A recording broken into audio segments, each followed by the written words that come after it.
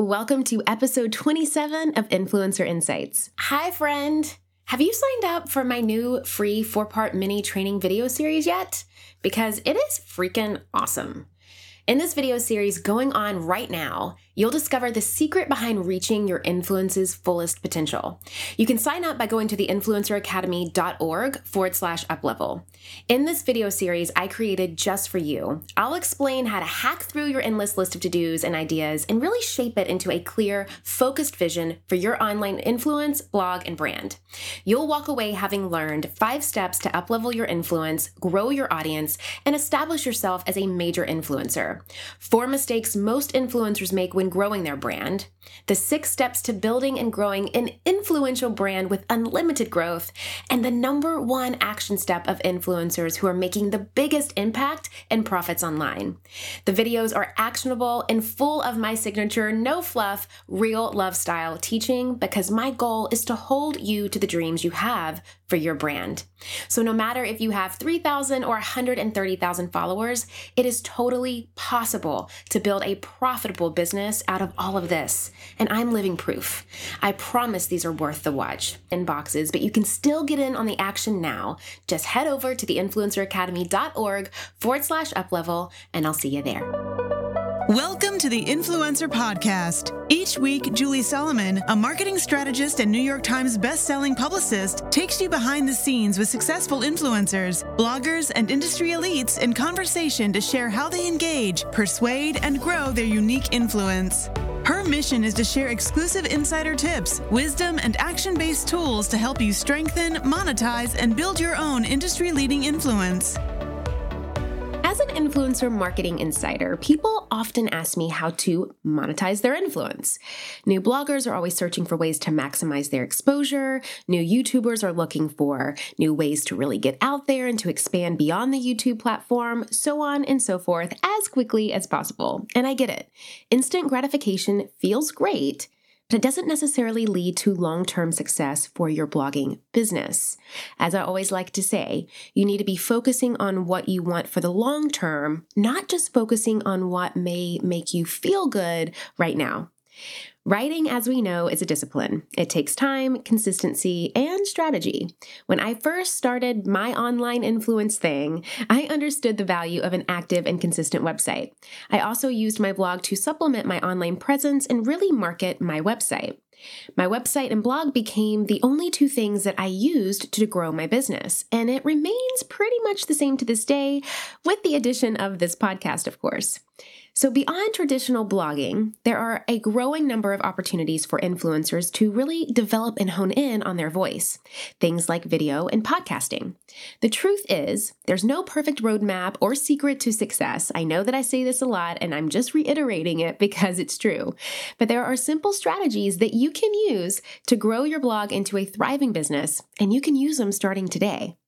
So with that said, today I am sharing 5 simple solutions that you can start using today to authentically connect with your audience and monetize your blog. You ready? Let's get to it. Solution 1, focus on promoting the content you already have. Trust me, you are going to burn out and work way too hard if you post more than 3 times a week. And I know that sounds crazy, but hear me out. I'm learning from experience.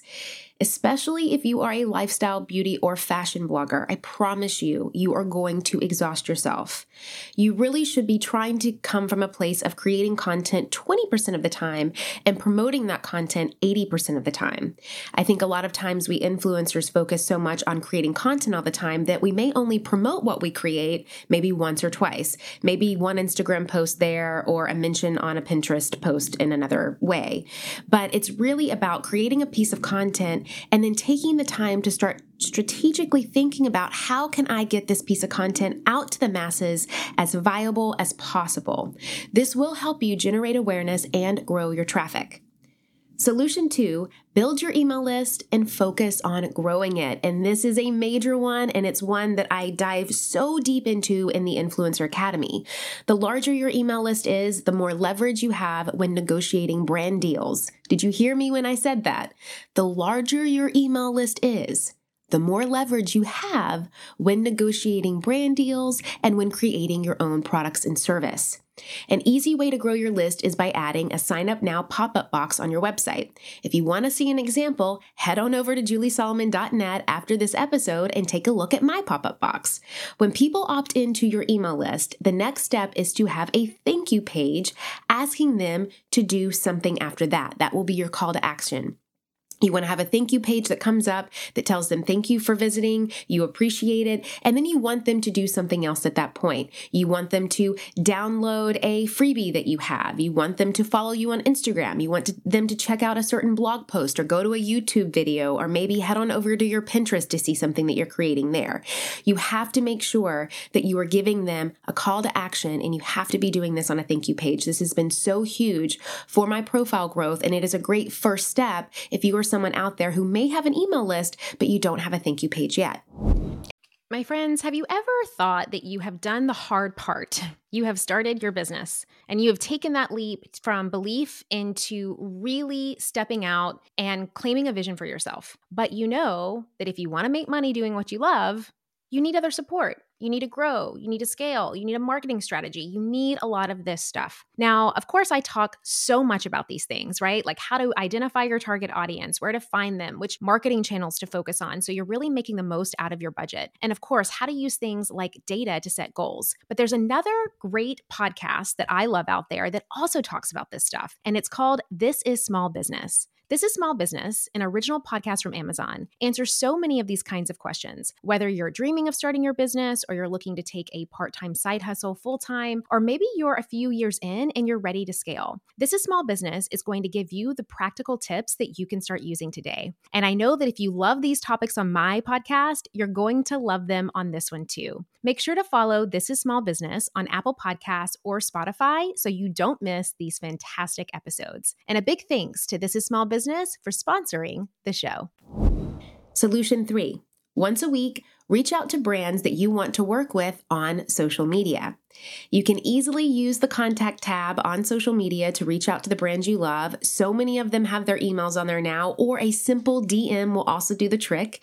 You can start the conversation by offering coverage for gifted items, but only if you really love the brand.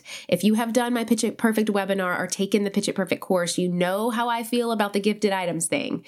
You don't want to make a habit of working for free, but it could help you get in the door.